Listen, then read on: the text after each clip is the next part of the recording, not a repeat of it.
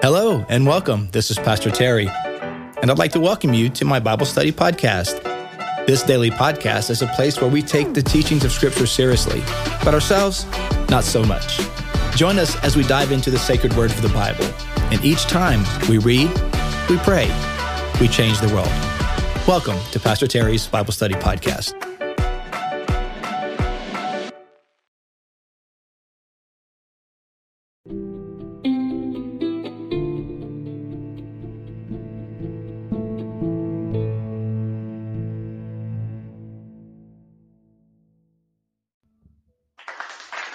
Hello, everyone, and welcome to today's podcast. It is Thursday, March the 16th, 2023. And yeah, we've been spending the week in the Gospel of Luke this week. And today we wrap it up with Luke 17 over the weekend to continue on staying on schedule with our reading plan. Be sure to read John 11. So read John 11 sometime over the weekend, and you'll be good for next week. So we've been in Luke 14 through 17 this week, a different chapter every day. Today, as I said, Luke 17, and it's been good. Let's see what a lot of red letters, so a lot of Jesus speaking in these verses, and so it's always a little challenging, surprising when we see what Jesus actually said. Sometimes we have ideas of what Jesus said, but then we read it, say, "Oh, he said way more than we thought he actually said." So we'll see what he has to say to us today. Luke chapter 17. Welcome, everybody. Thank you for liking, subscribing, sharing this. Appreciate that. Luke 17. You know what we do? We read, we pray, we change the world. Jesus said to his disciples, "Things that cause people to stumble are bound to come." Okay, so there's always going to be things trip you up. There's always going to be things that tempt people or lead people lead people astray. But woe to anyone through whom they come.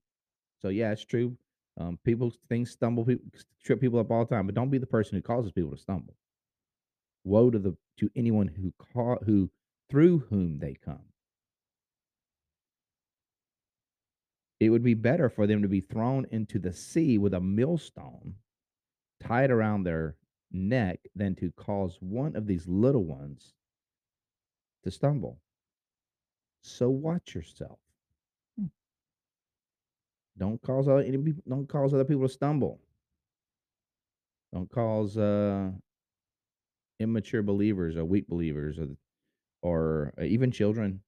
In some contexts, it sounds like Jesus is talking about children. In other contexts, it seems like he's talking about immature believers. But in this case, it seems like more young believers. Don't cause them to stumble. Be aware of your impact on other people. If your brother or sister sins against you, rebuke them. And if they repent, forgive them. So, address it, call it out, confront it. If they repent, they ask for forgiveness, apologize, seek your forgiveness, forgive them. Even if they sin against you 7 times in a day and 7 times come back to you saying, "I repent," you must forgive them. So this is the 70 times 7 things, right? You got to forgive them. Someone asks for forgive them. You don't have to trust them. We've talked about this many times. You have to forgive them. You do not have to trust them. And you don't have to put yourself in a position where they can hurt you again. But you do have to forgive them for your own good as well as theirs. I mean, unforgiveness is just it's a millstone around our own necks, right? When we choose to not forgive. The apostles said to the Lord, "Increase our faith," right?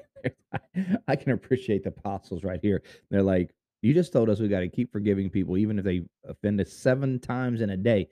Ooh, God, you're going to have to increase our faith for that. Faith for that. I ain't got that kind of faith." So, can you relate to that? I wonder which apostle said that. Doesn't say which apostle said that, but you kind of think I can relate to that. Oh Lord, you're gonna have to help me. Jesus, you're gonna have to help me then, because I ain't got the patience for these people. I ain't got I ain't got enough of you in me, Jesus, for all this. You're gonna have to help me. So they said that's what they said. In a sense, Lord, increase our faith. We're gonna have to do this much forgiving. Whew, we're gonna need some help. That's true, man. You're gonna have to live like Jesus and have the kind of grace and compassion and character he had, man. You're gonna need his help. You ain't gonna do it. We can't do it on our own. That's for sure. Verse 6, he replied, if you have faith as small as a mustard seed, you can say to this mulberry tree, be uprooted and planted in the sea, and it will obey you. Hmm. Like, all right. So it doesn't take a whole lot of faith. It just takes the faith of a mustard seed. God can do miracles with our mustard seed faith. We don't have to have a Mount Everest portion of faith. We just need a mustard seed portion. And God can do amazing things. Man, I mean, some of us, that's our prayer today, though. Lord, increase my faith. I'm just trying to, I'm just trying to build up to a mustard seed. I'm starting with a granule. I'm starting with a little sand granule here. I'm trying to build up to a mustard seed. So, Lord, increase my faith. Help me have a mustard seed faith. Um, and He will. He will. Suppose one of you has a servant plowing or looking after the sheep. Will he say to the servant when he comes in from the field, come along now and sit and to eat? Won't he rather say, prepare my supper, get yourself ready, and wait on me while I eat and drink? After that, you may eat and drink. Will he thank the servant because he did what he was told to do? Hmm. No, that's what the servant was supposed to do. So you also, when you have done everything you were told to do, should say, we are unworthy servants. We have only done our duty. Hmm. Wow. Thinking about obedience to the Lord and even some of the things that he calls us to do, right? In some ways, we're just doing what we're called to do. When we're called to forgive and we're called to serve God, serve the Lord, in a sense, it's true. It's a great reminder. We are unworthy servants. We're only doing what's our duty, what we're called to do. Um, we shouldn't, um, sometimes when we do things that people, hopefully we do things sometimes in the name of Jesus that surprise people. They're like, wow, that was nice. That was kind. That was above and beyond. And it shouldn't be like, oh yeah, no, I'm pretty awesome. Yeah, I know I'm pretty awesome. I'm pretty amazing. No, in a sense, it's no, I mean, and I'm just an unworthy servant. I'm doing the least I can do. I'm doing what I'm called to do. Yeah, it's a great perspective. And it's living a life of gratitude, living a life of uh, as a servant of Jesus. I'm just doing what He's called me to do. Verse 11. Now, on his way to Jerusalem, Jesus traveled along the border between Samaria and Galilee. As he was going into a village, 10 men who had leprosy met him. They stood at a distance and called out in a loud voice. When he saw them, he said, go show yourselves to the priest. And as they went, they were cleansed. Wow. One of them, when he saw he was healed, came back praising God in a loud voice. He threw himself at Jesus' feet and thanked him, and he was a Samaritan. Hmm. It's an interesting fact of the story.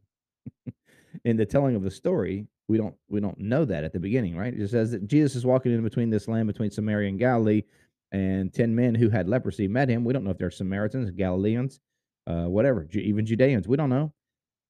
But they had Jesus, Master, have pity on us. And when he saw him, He said, "Go and show yourselves to the priests." And as they're obeying, again, this is obedience. As they're obeying the word of the Lord, the word of Jesus, they were healed. Hmm. There's healing in obedience. You know that there's a healing that takes place in our obedience to the Lord. Sometimes the increasing of our faith happens as we obey the Lord. Sometimes forgiveness happens as we obey the Lord. Sometimes our courage is restored as we obey the Lord. Sometimes our fellowship with the Lord is restored as we obey the Lord. Come on now. Some of you just need to be reminded today that you know what? Your healing will come as you obey the Lord. You may be waiting for a miracle, something like supernatural, miraculous, instantaneous, but the word might be for you today is that you need to obey the Lord, and as you obey Him, you will be healed. Mm. That's what these lepers were doing. They were doing what Jesus told them to do. They were going to show themselves to the priest, and as they went, boom, boom, boom, 10 of them, bam, healing, bam, healing, bam, healing. And one of them's like, "Hey," he comes back and he's praising God, thanking Him, falls at Jesus' feet, and that dude that came back, one of 10, the one that came back grateful was the Samaritan. Mm. And you remember that they were looked down on in general, Samaritans, and here this one is an example of gratitude. Jesus asked, "Were not all 10 cleansed?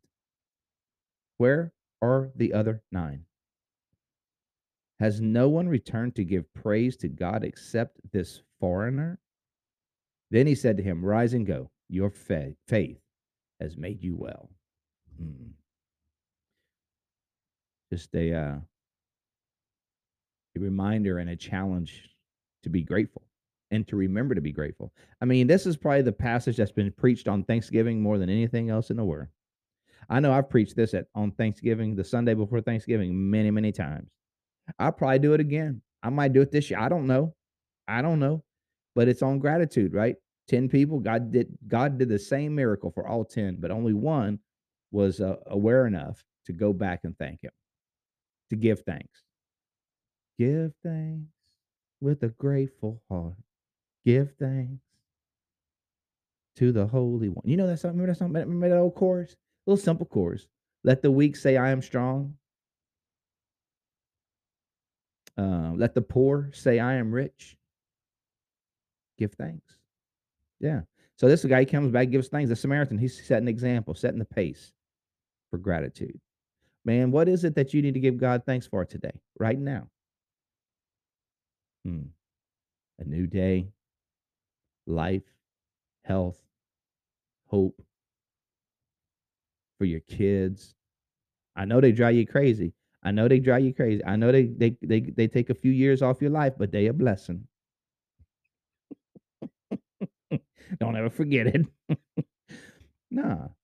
Thanks for kids, for family, for my spouse, for friends. A lot to thank God for. God blesses everybody, man. He's a generous, gracious God, but not everybody comes back and says thanks. Mm. We don't want to be like that, man. We want to be like the Samaritan. Once, on being asked by the Pharisees when the kingdom of God would come, Jesus replied, the coming of the kingdom of God is not something that can be observed, nor will people say, 'Here it is,' or 'There it is,' because the kingdom of God is in your midst." It's supernatural. It's spiritual, right? It's a spiritual kingdom. You can't point to it and say, "Oh, look, oh, yeah, yeah." You go through that, turn left on Elm Street, and it's right down there about 2 blocks. You see the kingdom of God. Nah, man, it's in you. It's in your midst. Jesus is is bringing the kingdom. The kingdom is breaking into human hearts. It's in your midst. Then he said to his disciples, "The time is coming when when you will long to see one of the days of the Son of Man, but you will not see it." Yeah, I mean, you you're living right here underneath the wing of the Son of God. There's going to come a day when people would love to see what you're seeing, but they won't. I'm going back to the Father. But people will tell you, "There it is," or "Here it is." Don't go running off after them, For the Son of Man in his day will be like the lightning, which flashes and lights up the sky from one end to the other. But first, he must suffer many things and be rejected by this generation. Mm. For the Son of Man in his day will be like the lightning which flashes and lights up one's, like the flash of lightning. Which, by the way, I just learned something that's meteorologically a few months back. Did you know there is no such thing as heat lightning?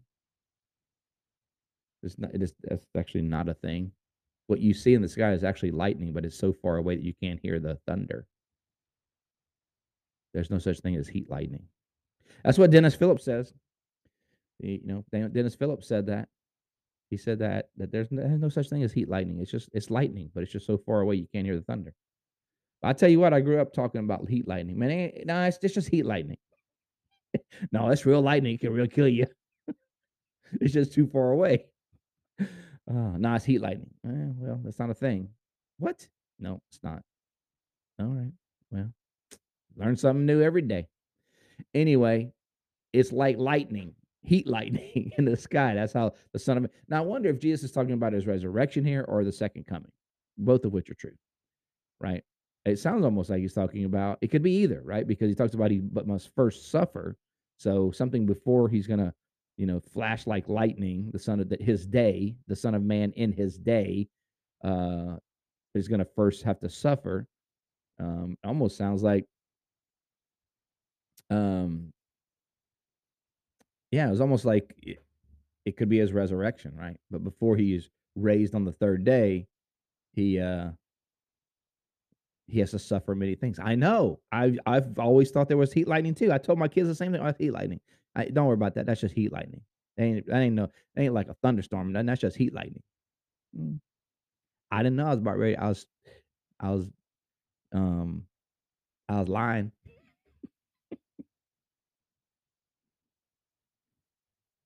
Yeah, apparently it's not a thing, guys. So now see we all learned something. But the Son of Man is gonna be like real lightning. This day will be like real lightning. And both is true. The resurrection, right? That was definitely his day, the resurrection, but it's also true with his second coming too. But first he must be suffer and be rejected by this generation. Verse 26, just as it was in the days of Noah, so will it be in the days of the Son of Man. People were eating, drinking, marrying, and being given in marriage up to the day Noah entered the ark. Then the flood came and destroyed them all. Now it sounds like he's talking apocalyptic. Right now, it sounds like he's talking like end of time. So maybe just reading back the context, then maybe the day is like the day of the Lord, which it would be the end, the return of Christ.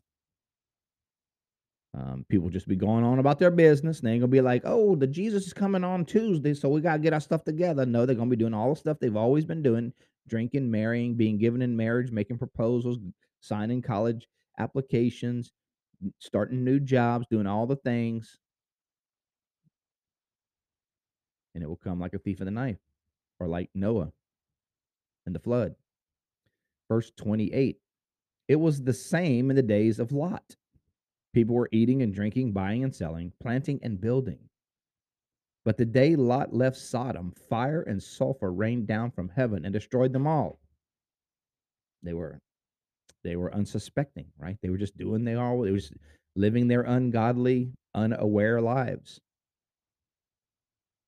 Man, we always want to be aware, right? We always want to be conscious of what God is up to. We want to be engaged. We want to be alert. We want to be on guard and watch. Not in a paranoid sort of way, in a hopeful, optimistic, expectant kind of way. It will be just like this on the day the Son of Man is revealed. On that day, no one who is on the housetops with possessions inside should go down to get them. Ain't no time for that. Likewise, no one in the field should go back for anything. Remember Lot's wife turned into a pillar of salt? Don't you know? When Jesus says be salty, that's not what he's talking about.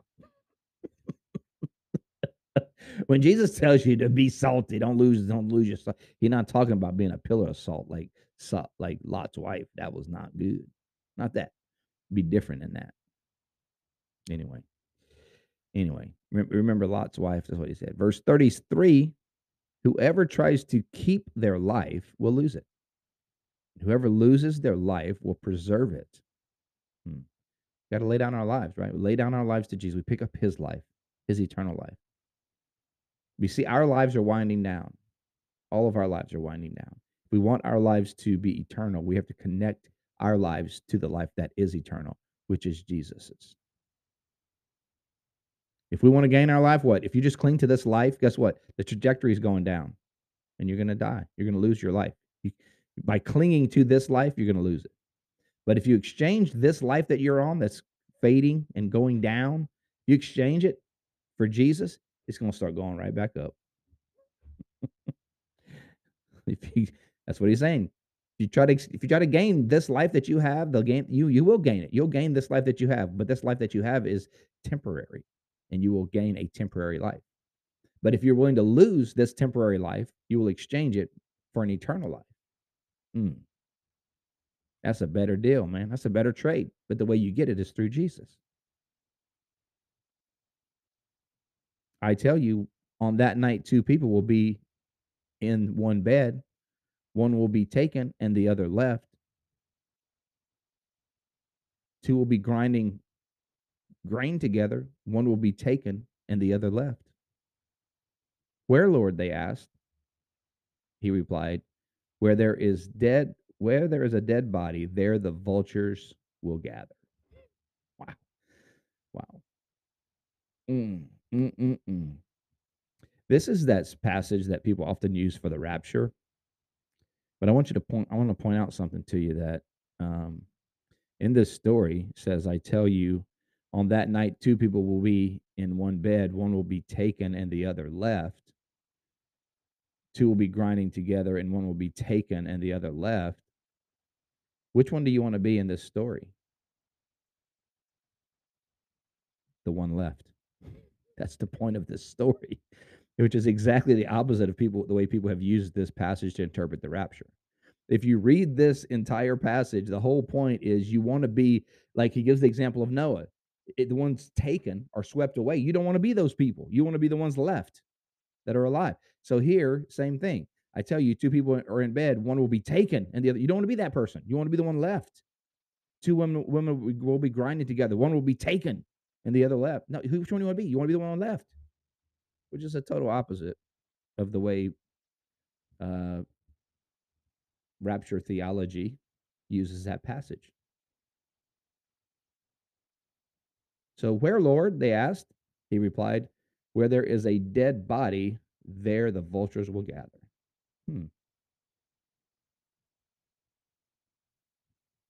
What does he mean by that? What that ending is a little perplexing, isn't it?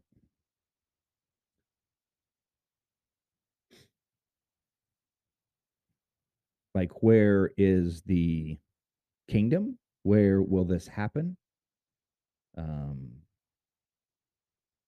Where there is death, basically the vultures will gather. Interesting.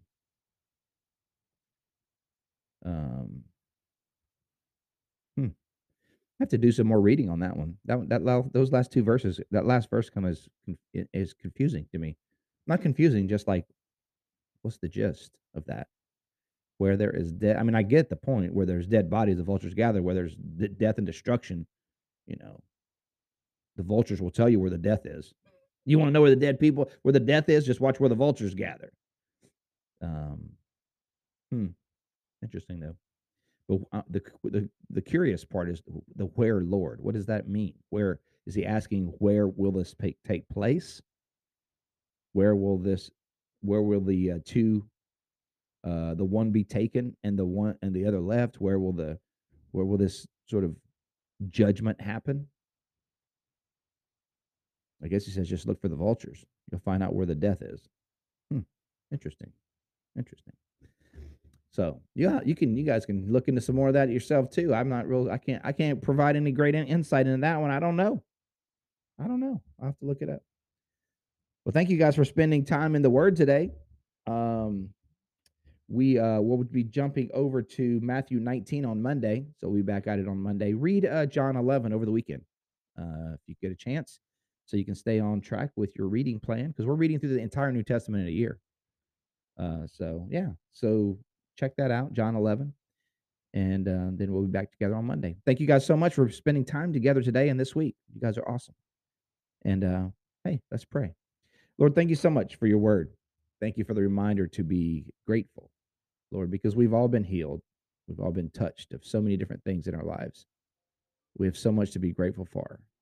There's it's not a short list of the things that you've provided for us, that you've delivered us from. Your kindness is obvious in so many ways. And so we say thank you. We say thank you today, Lord. Thank you for your mercy, for your grace, for salvation, for the many blessings that you provide to our lives.